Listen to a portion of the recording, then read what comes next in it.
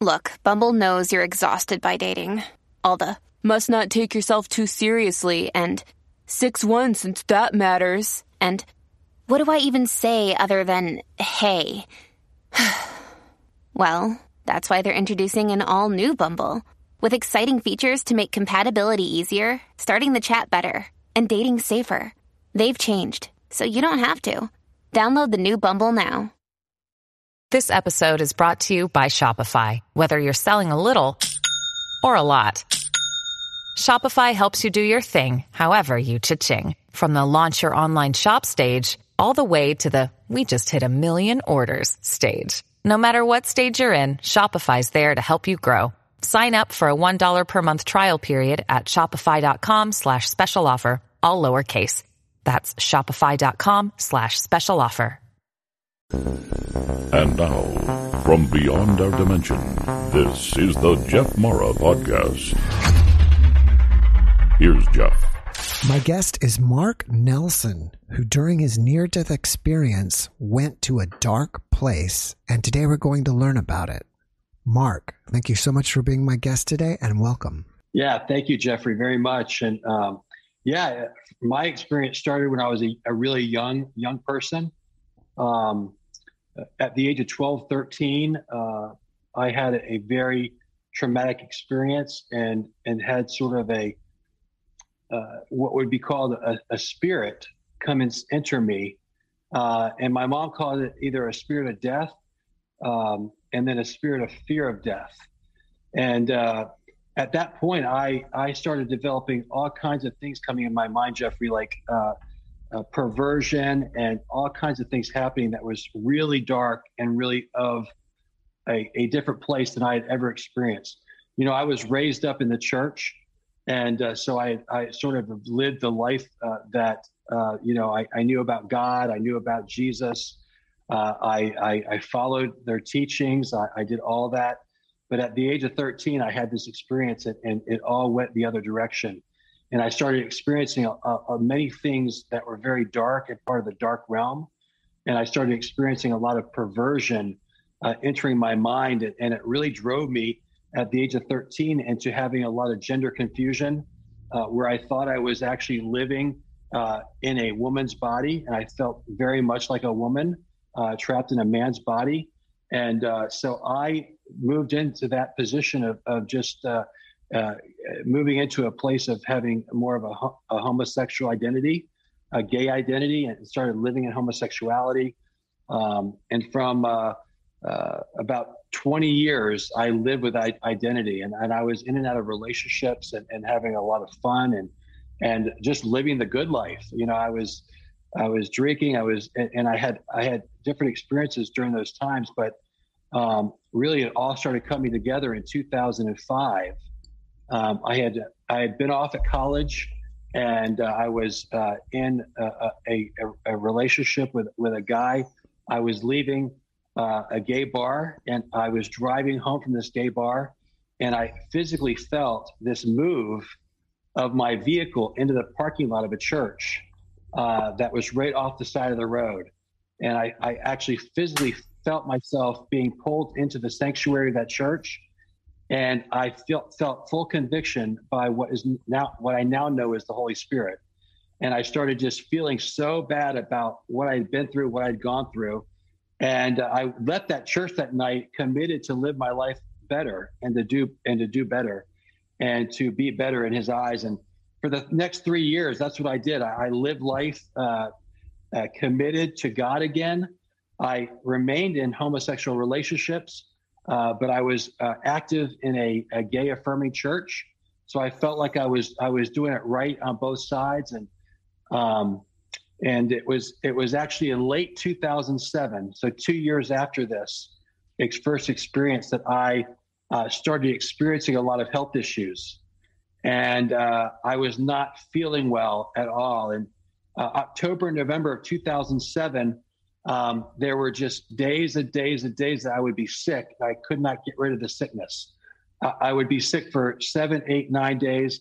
And really it was just building up. And towards the end of December, I wasn't able to even really function. I could not walk too far without having to sit down and take a breather and take a rest. Well, in February of 2008, I was at an event for who I then worked for, which was former First Lady of the United States, Barbara Bush. I was working for the Barbara Bush Foundation, and I was at an event in South Florida for the Barbara Bush Foundation, and I couldn't even move. My lungs just started deteriorating that night so fast. So by the time I was taken back to my home in Tallahassee, so from the south part of the state to the north part of the state, I was just going down so fast. My health was just going down so fast. So I went straight to the urgent care center initially, and they told me that I had bronchitis, and that they gave me some antibiotics. They said that it's because of my years of smoking and drinking and all this that this is all built up, and I'm having these health issues because of that, and I just have infection that needs to be taken care of. So they gave me antibiotics. I went home. I started taking them. They got me a little bit better, but they weren't doing really nothing for me. So I went back a week later, and at that point, they told me that both my lungs had collapsed and that I needed to get to the ER immediately. And so I was rushed to the emergency room there in Tallahassee, and I was checked in. And of course, the first thing the doctor asked me is have you been involved with any lifestyle that could cause anything like this to occur, and any sickness? And so I started revealing what my lifestyle was and all that. Well, they took blood work and blood tests, and then they put me in a regular room there at the hospital. And 2 days later, Dr. Waldenberg came in and just said that I had AIDS and that my viral load was in the millions of copies. I believe he said like 4 million copies of the viral load. And my CD4 count, my fighter cells, my CD4 count was in the single digits.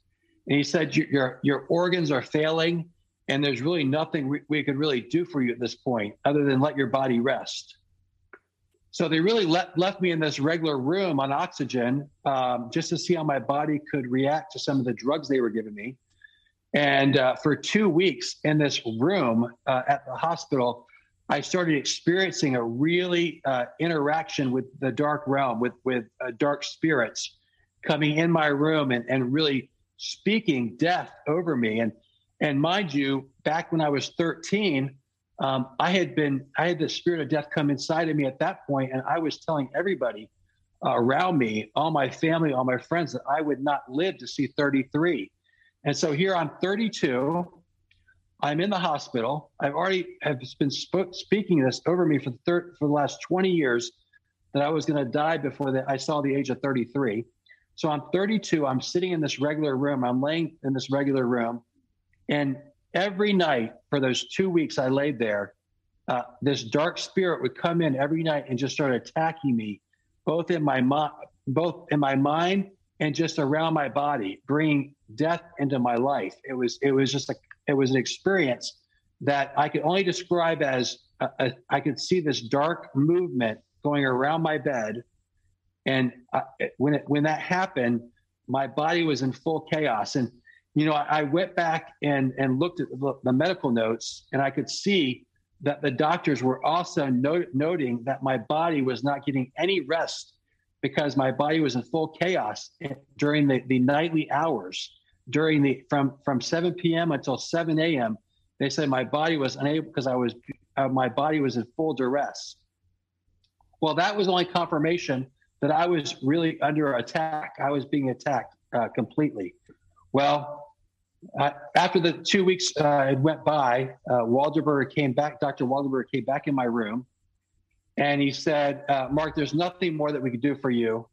And he said that our only option is to induce you into a coma and intubate you and put you on life support.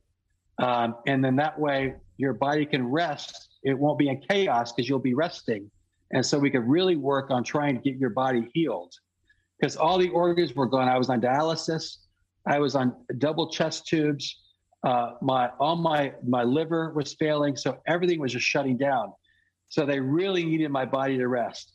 Well, before Waldorberger said, before we do this, though, you need to call your dad and mom.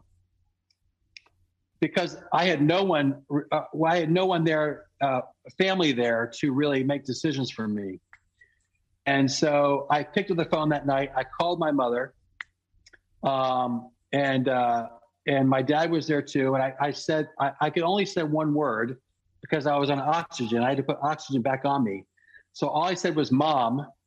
And she responded that we already know where you're at. She said, the Holy Spirit has told us you're in a bad place. And she said, we have been praying for you day and night and fasting while we've been praying. So they had already been told by the Holy Spirit. For years that they've been in the church. So they have had long history of interacting with the Holy Spirit. So they said the Holy Spirit has already told us where you're at. And we've been praying for you. And they mentioned the time frame, and it was just the same amount of time that I've been, fighting this infection and in the hospital. So she says, do you want us to come up? Because they're in Daytona Beach, right down here where I live now. And I was all the way up at Tallahassee. And she said, do you want us to come up there? And I said, no. And really, that was sort of that dark thing in me that said no, because I really needed them there. I needed someone to fight on my behalf and really call on the name of Jesus to bring me new life. So I said no. I hung up the phone. But then my brother, my oldest brother, ended up calling my friend who brought me to the hospital. And he asked her, he said, what is going on? And she finally told him that I had AIDS and that I was in very serious condition. So my brother Paul rallied everybody in the family, my parents, the whole family came up to Tallahassee from Daytona Beach. And they just were rushed into the waiting room when they arrived. And Waldorberger came in to visit with them first before they let them back to see me. He wanted to talk to them about the situation. And Waldorberger said that there was zero hope in me surviving this. There was zero hope. And my older brother, Paul, who actually found out first, he said, we don't believe that. We have faith in God that he could be healed. And so that's where that was left. So my parents were the first to come in my hospital, my ICU, my hospital room, which was an ICU. And my mom and dad, my mom describes just coming up to my bedside to lay hands on me to pray. And she was physically pushed away by the enemy, the demonic, Satan. And she heard Satan say to her, get away from him, he's mine. Get away from him, he's mine. So she was just physically pushed away at that point. And at that very moment, the Holy Spirit told them that they were entering a war zone, and this was going to be a battle between life and death, heaven and hell. And they said they really needed to get themselves into what the Word of God says and start really reading what the Word of God says, the promises of Scripture over my body. So that's what they did. And so I was in a coma for 22 days, and that's what they did day and night. They were speaking the life found in what the Word of God says. So they were just filling my name into, like Mark will live and not die and declare the works of the Lord. Greater is he that is in Mark than he that is in the world. And Mark is more than a conqueror through Christ who strengthens him. So they were speaking these words over me. And while I was in a coma, I felt this constant pull between life and death, heaven and hell. I was going between light and dark. I was going between chaos and peace. It was a constant movement. So I knew the enemy, even while I was in the coma, Satan was still in control of the situation. I felt his presence all around me in the coma. It was a very dark presence. It was pushing dark thoughts into my mind. I was having all these dreams while I was in the coma that were very dark.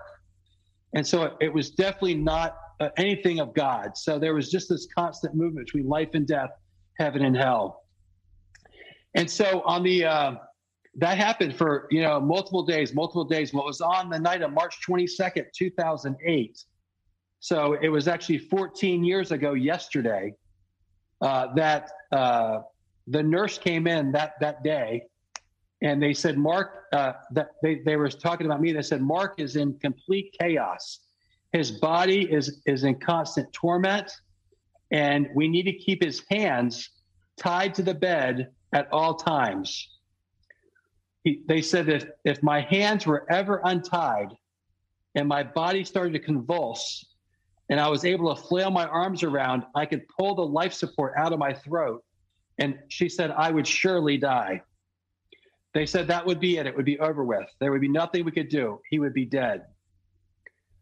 And so at that very moment, my parents share that the Holy Spirit told them that that's the way Satan was going to take me that night. That's the way Satan was going to take me. And it was only about 30 minutes later that this nurse comes in my room, my ICU, and my dad had never seen her before, and he never saw her again. And she came in there and she untied my hands. And the enemy, Satan, sent that nurse in there because, like I said, my dad had never seen her before, and he never saw her again. And both my parents were at the hospital all the time. And when she untied my hands, my dad said, you're not supposed to do that. My dad says, you're not supposed to do that. The nurses said to keep his hands tied at all times. And the nurse responded with just a few words. She says, he'll be all right. He'll be all right. And Jeffrey, it was about 20 minutes later that I flailed my arms and I self-extubated myself. I pulled all the tubes out of my throat. And my dad was pushed out of the room, and he just witnessed this flatline. Code blue, gurney dropped to the floor, and I experienced this separation from my body. It was almost like my soul was breathed out of my body. It was a complete separation.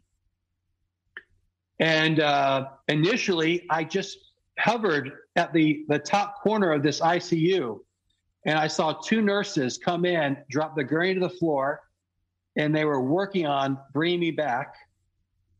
I didn't realize until later it was actually 22 minutes that they were working on me. But during the 22 minutes from self-extubation and flatline to when they had me stabilized, I had this experience that was near death. And initially, I said I went and just hovered over the top of this ICU. But after just a minute or so, I quickly transitioned into a place of darkness. I didn't really know where I was at, but in like seconds, I sensed and I saw this piercing light ahead of me. And I started moving towards this light. And as I was moving towards the light, I started seeing different scenes of my past. It was almost like I was almost like in a movie, how the film clips were just going by very quickly, but it was just moving through my past. And I really started seeing really in depth different areas of my life where I was separated from God while I was on earth. You know, and all the ways I was acting out sexually, and all the ways that I was carousing with drinking and doing drugs, and all that area of my life, I started seeing those different scenes just pop up when I was in this space. And then immediately I transitioned into complete darkness. I could not see nothing. Nothing was around me. But I started hearing these screaming and these cries for help, starting echoing all around me, different voices screaming out, help me, help me, help me, all around me. Everyone's screaming for help. And at that very moment, my own body started getting physical attacks, like punches and pulls to my body. I was getting physical blows to my head. And I really felt that I felt that I was entering the gates of hell, that I was being dragged into hell. Because it was almost like I was being pulled and punched and kicked, and I was being dragged in to a place that I was hearing these screams were getting louder and louder, like I was getting closer to them. So I felt that I was being dragged into the gates, into hell, and through these gates of hell. And at that very moment, Jeffrey, all I could think of to do was to cry out to Jesus. You know, when I was younger, I grew up in the church. I knew what it was all about. I had a lot of head knowledge, but I didn't have a lot of heart knowledge. So it wasn't really found deep in my heart. So all I could do was cry out Jesus. So that's all I said. I said one word. I said, Jesus. And immediately after that, Jeffrey, all I heard him say was, I'm here. And he said, I'm here. And in that very instant, my soul went back into my physical body. And I saw with my own eyes, this is when my eyes sort of saw things. I saw this wind of the Holy Spirit come in my ICU. I mean, this wind that was so heavy that it physically picked up Satan and the demonic, and it removed them from ICU that day. And, the next date was March 23rd, which is actually today, 14 years ago, which happened to be Easter Sunday, which Easter Sunday in the Christian faith is like the day of days. It's like the day to celebrate the resurrection of Jesus on Easter Sunday. So for this experience to culminate and take place on that day, when I physically saw this wind come in and remove everything dark from me, it was an amazing miracle. And so on that day, March 23rd, my body started to physically heal very quickly. I had my lungs were restored. My kidneys were restored. Every part of my physical body that was failing was restored. And I was able to start walking again and talking again. I had lost all my function of, eating. I was on, of course, a feeding tube. So I had to learn to eat again and all that. So it was a process, but my body quickly healed. And I was living out in sort of this world of peace at this point. And, it was really documented in the medical reports because the lead nurse, Susan, noted in the medical reports that when she left me on Friday before that weekend, she said my body was in complete chaos. She said my body was in duress and I was just in constant chaos. So that confirmed that control from the demonic side. But then she said when she returned on Monday, she said I had the biggest smile on my face. So I had really been in the presence. I had moved into the presence of Jesus through a miraculous battle that was going on for my life between Satan and God. And so it all culminated that day on the 23rd of March. While I was in rehab, Jeffrey, I asked my wife, my now wife, who was my friend then, who actually took me to the hospital, Beth, I asked her if she would marry me. And we married that same year in 2008. And we've been just working in ministry and doing what God has called us to do. And that is to share the truth, that his promises are real, that his word is true, and that he is there for everyone who calls on his name. But that's pretty much the general story of my experience. Mark, thank you for sharing your experience with us. You have a fascinating story because recently I've been talking to different guests about entities and entity attachments. Have you thought about why you were attacked by an entity or why they attached to you at such a young age in the first place? Well, after interacting and sharing this story with people, pastors and counselors and things like that, when I was younger, I had really grown up with being the youngest of four brothers, and all my older brothers were really masculine, and they were my father. My father was close to them, and so I was sort of the young kid, and I started attaching onto more effeminate qualities in my life. I was acting in a different way than what my brothers were acting. And I really believe that because of that, I was bullied very severely. I was from a young age called different things, and I started developing a very strong spirit of pride inside of me. And I really think the enemy came through a spirit of pride that really developed and attached onto me at that point. And that became very clear because to protect myself from those attacks, I had to build myself up. And it was through that I believe at that point I started being very much overzealous with the idea that I could control my own life. I could be in charge, and I could live life separated from anything God had for me.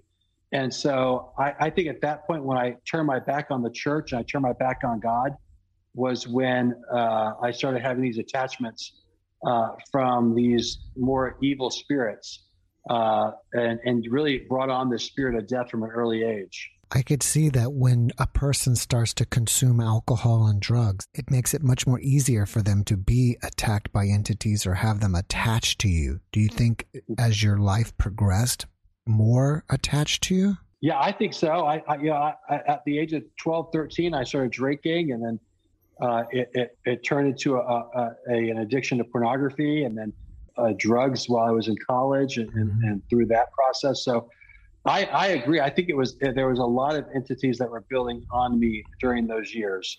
It was a solid close to 13 years at that point of doing alcohol and drugs combined.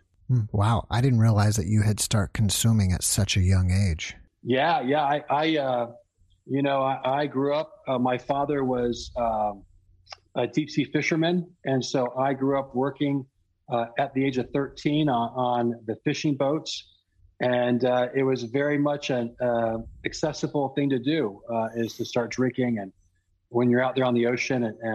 So I started drinking at an early age. When you were in your coma and right before you flatlined and you popped out of your body, during that period before that, were you just kind of like unconscious and then all of a sudden you became conscious and you were jerked out of your body, or were you in some kind of dream state? Well, what I was told from the get-go when I was came out of the coma, that they were pulling me in the coma and out of the coma. So it was induced coma.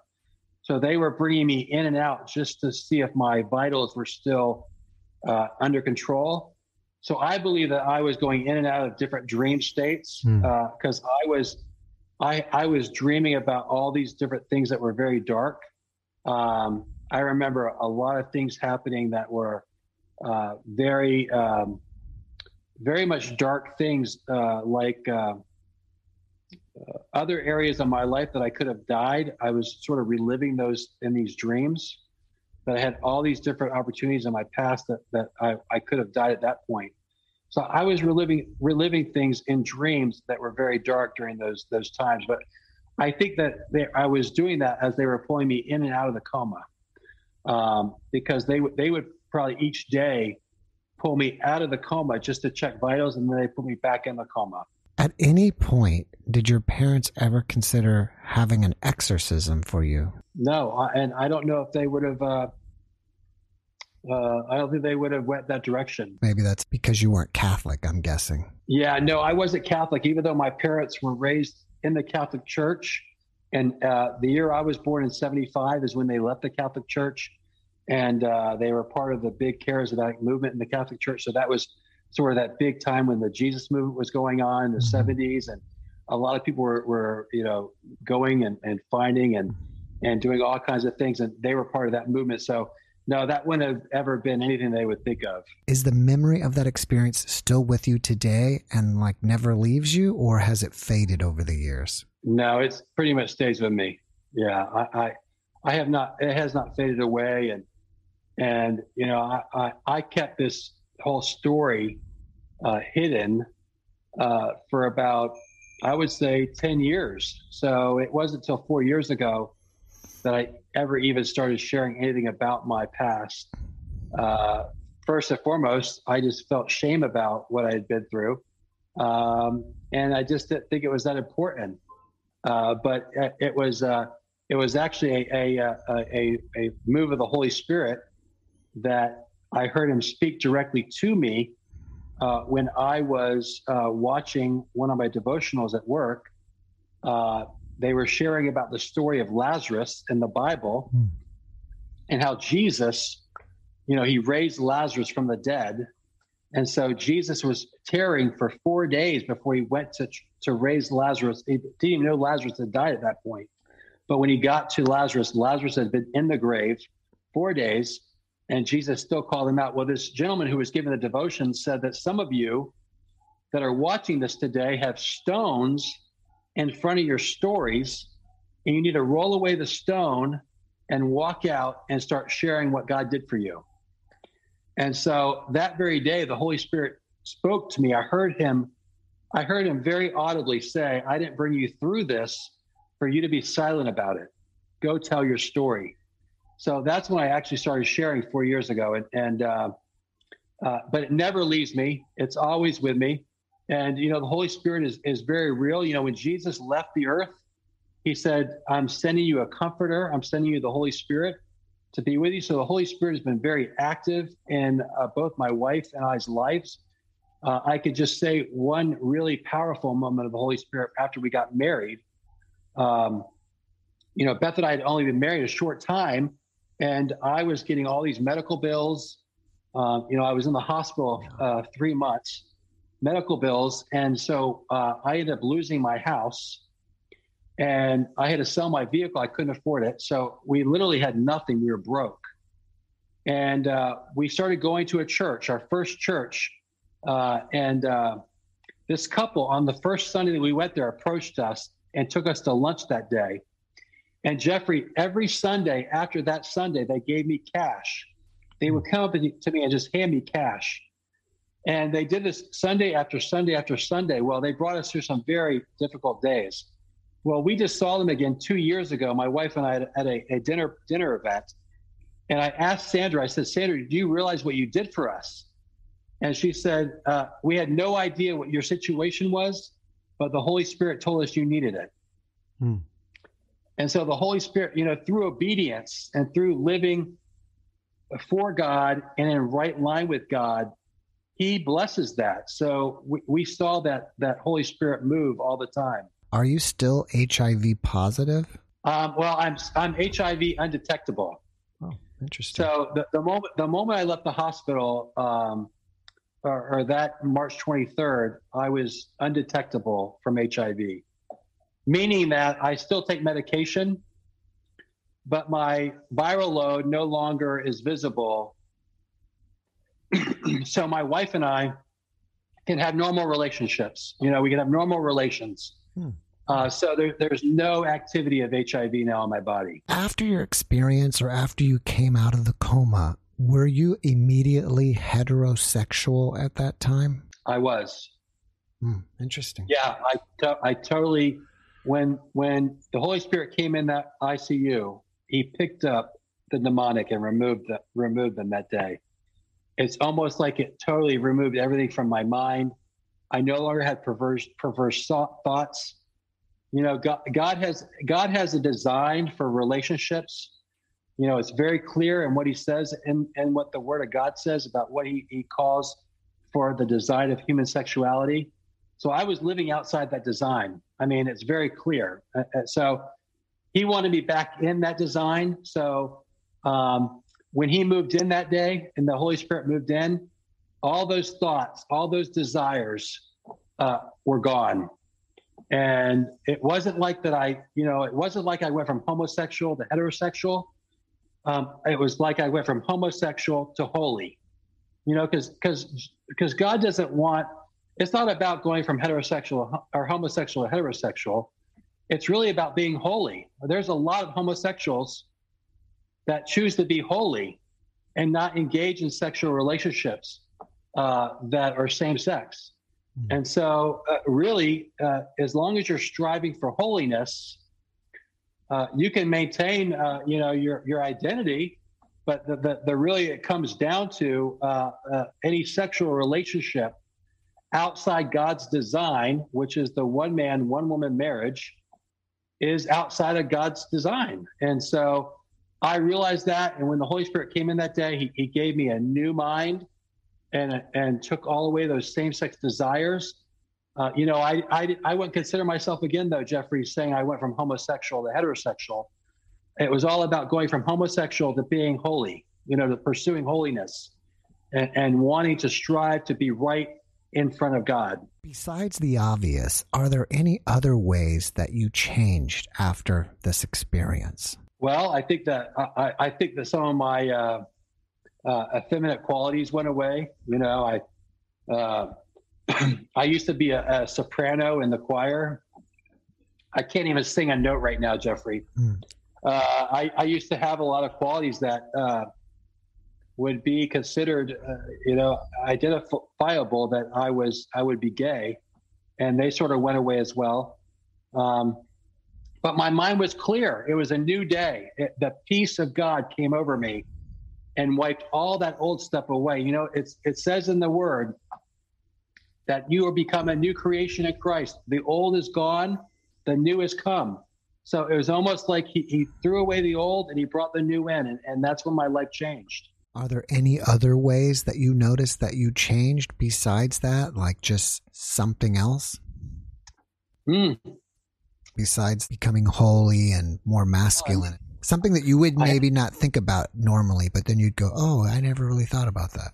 Yeah, I mean, I started looking at women more. I started having more of a desire for the opposite sex. I started, I guess, living life a little bit more masculine than I did prior. You know, there was a lot of things that I wouldn't do. I wouldn't do things that I do today. Like, excuse me, I would never go out and, hunt or do any of the guy things. And, right. And now, I've experienced a lot of that. It changed my life that day. It absolutely changed my life. And, I don't ever share my story wanting to bring condemnation or anything on the LGBT community or anybody who's in a relationship that's outside that. But I just want to share what happened to me. Right. Everyone is different. Everyone has their way, has their path, has where, God is leading them. This is how God led me out of it. And not necessarily that's going to happen to anybody else or that's anybody's desire. I when I go and share, I always want to share that we first need to love everyone. It's all about loving others. You can't reach anybody through condemnation or rejection or any of that. So I'm not here to speak anything against anybody else. I just wanted to share my story. It's really real to me, and it did happen. I had all kinds of family around me. I have thousands of pages of medical reports that documented every single day I was in the hospital. And it was just real. So I really appreciate you letting me have this opportunity. Well, I appreciate you being here. I watched this video of Tony Robbins. Do you know who Tony Robbins is, the speaker? And he was speaking to a teenager. And the teenager, at some point in his life, he had a sister. And he realized that when he became feminine, he would get more attention, maybe even more love from his family or his parents. So at that point in his life, he changed. And so I was just kind of wondering, I mean, this may or may not be true to me for you. I'm just curious that you had 3 brothers. You had a lot of, a big family that maybe at some point in your life you became feminine just to fight for attention and get more attention that way. Yeah. That's a good observation, Jeffrey. I've always said that because I had 3 older brothers, my dad would take them with him, and then I would be the one that I would be with my mother. So if there was ever growing up, I was always the one that stayed home with my mom, and my 3 brothers would go out fishing with my dad. Mm-hmm. So I hung out more with my mother than I had with anybody else. So I felt maybe that sort of caused this desire, this need, this sort of time that maybe there was some brokenness there in my life that allowed in that brokenness allowed these different thoughts to start occurring in my mind that made me feel more effeminate and made me move in that direction. But I know very clear growing up also that I was told by other people that I was the gay brother. So when I was around my other brothers, they would say, well, Mark is the gay brother. Right. So they were also speaking that before I even knew what gay was. Oh, interesting. So I think also words, there's a proverb that says life and death is in the power of the tongue. And so I think words matter sometimes. And I think sometimes it happened in that way. But I agree. I think that there's some truth to that, what you were mentioning about Tony Robbins. Have you had any negative after effects from this experience? Well, I would say the only thing health-wise, I've had some negative experiences. I had another in 2010. I had another long year in 2010 of being in the hospital and going in and out of the hospital because of the drugs that they were filling my feeding tube with during my ICU stay. My pancreas has totally failed, and in 2010, I had a pancreatic attack, and health-wise, I'm a insulin-dependent diabetic now because I have no longer a functioning pancreas. Yeah. So, but I know that there's opportunity for that to be healed. But in the Bible, it talks about the thorn in your side. That sometimes God will provide you with some sort of issue that reminds you of what you went through. And so I think that the diabetes maybe is God's way of saying, yeah, it keeps reminding me of what he pulled me out of and what God brought me through and through all those other health issues.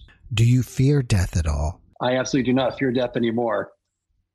No, not at all. Because I remember when I came back from that NDE, the peace of God was so strong, Jeffrey, in that ICU, that it just enveloped my whole body. And I remember when the wind came in my room that day and removed Satan and the demonic, it was a huge amount of peace that just fell over me.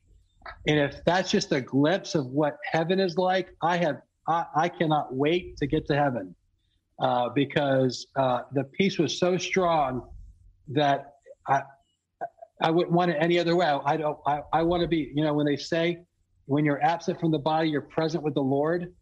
That's what I want. The moment I leave this earth, I'll be immediately in the presence of the Lord. So I don't fear it at all. What do you think inspires you about your experience? I think the fact that, I never growing up thought that God could do anything he wanted and God couldn't do everything he wanted. But after this experience, I realized that all things are possible with God. What God did for me, he could do for anybody, and the fact that I was able just to say his name at the point of death, at the point of not coming back at all. I just said his name. And if you go into scripture, I didn't know this, but if you go into the scripture, it says, for anyone who calls on the name of the Lord, they shall be saved. That's right there, black and white. So for me to be able to just call his name and I was saved at that very last moment, and it reflects what scripture says, I mean, that just inspires me every day to make sure everyone knows, no matter what they're going through, no matter what difficult situation, no matter what struggle they're in, however they're broken, at the last minute, you can call on the name of Jesus and you will be saved. Did you ever speak to the doctor that said you weren't going to make it? Yeah. I went back multiple times to see Dr. Waldenberger, Dr. Campo. Waldenberger was my admitting doctor, my internal medicine doctor. Campo was my pulmonologist who really worked on my lungs. And I remember walking in Campo's office for my follow-up, and he said, there's no way I believe that you're standing here before me. There is no way. And even days before leaving the hospital, Jeffrey, all the doctors had come into my room, and they said that we are outfitting your home with oxygen and tubing for your entire house. And they said that you're not going to ever be without oxygen ever again. Your lungs are so damaged that you will never breathe on your own. You will always have oxygen with you. And so Campo was just blown away. He couldn't believe it that I walked out of that hospital and I didn't have any oxygen attached to me. And my lungs, he took pictures of my lungs that day, and he said that he's never seen lungs without any scars. And he says, your lungs have 0 scars. And he says that I've dealt with many people who have had lung issues not as bad as yours, and they've always had scars. on their lungs. And they said, you have 0 scars. What about... So it really was a miracle. What about Dr. What was his name? Westenberger? Waldenberger. Waldenberger. What did he say? Well, Waldenberger was, he's not someone that I had interacted with following my rehab, only because he was just the admitting doctor. He's the one that was giving the reports as they were putting me into the coma. I never saw Waldenberger again, but I do remember the last thing that he said to me, because I could not respond to him before he put me in the coma.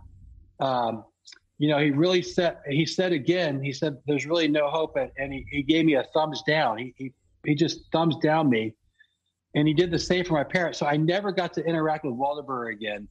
But I did with a pulmonologist. I did with my infectious disease doctor. He said he couldn't believe that someone with such a high rate of viral load, that the day on that 23rd of March, that the next day I had 0, I was undetectable, 0, less than 1% viral load. So it was just a lot of amazing things. One of the things that I love about your experience or your story is your family, how they came and how your brother refused to, to say that or to believe that you're not going to make it. Yeah, he was sort of the, my brother and I, he was the one that really knew, the only one of my family that really knew the extent of my past life, of what I was involved with, how serious things were. So for him to know the seriousness of what was going on, and for him to boldly stand up and say that we don't believe that, we have faith in God. That was pretty wild. But I had all my brothers, their wives, my sister, all my nephews and nieces. They're pretty much all in the waiting room. So they pretty much camped out there. I entered the hospital February 28th of 2008. I was released June 2nd. So for a solid 3 months, they really were camping out, minus a few days here and there. They were all there. After watching this podcast, people may want to reach out to you. Are you okay with that? And if so, how can they reach you? They can reach me via my email address if they choose, which is my first, middle, and last name at yahoo.com. Mm-hmm. So it's Mark Andrew Nelson, all one word, at yahoo.com. Before we finish up, can you leave us with one last positive message? Yeah, absolutely. It's really important for everyone to know that, everyone's story is different. And that, the love of God is so great for everybody. And that it's important that we know that he loves every one of us and that he's there for us. And just like I was saying before, that even anything you're going through, the struggle, brokenness, hurt, any kind of anger, anything you're going through, you can always call on his name and he will be there for you. He is there for you all the time. He loves you. And I'm just so excited to share that story. Well, it's a great message. Mark, thank you so much for being our guest today. I really appreciate you and I wish you the best. Thank you, Jeffrey. God bless you. Thank you and God bless you. Thanks for watching the Jeff Mara podcast. I really appreciate you. Another way to show support is through YouTube memberships. And if you do, there are loyalty badges and other perks depending on your level of membership. All you need to do is click the join button underneath the video to find out more. Thank you for your support.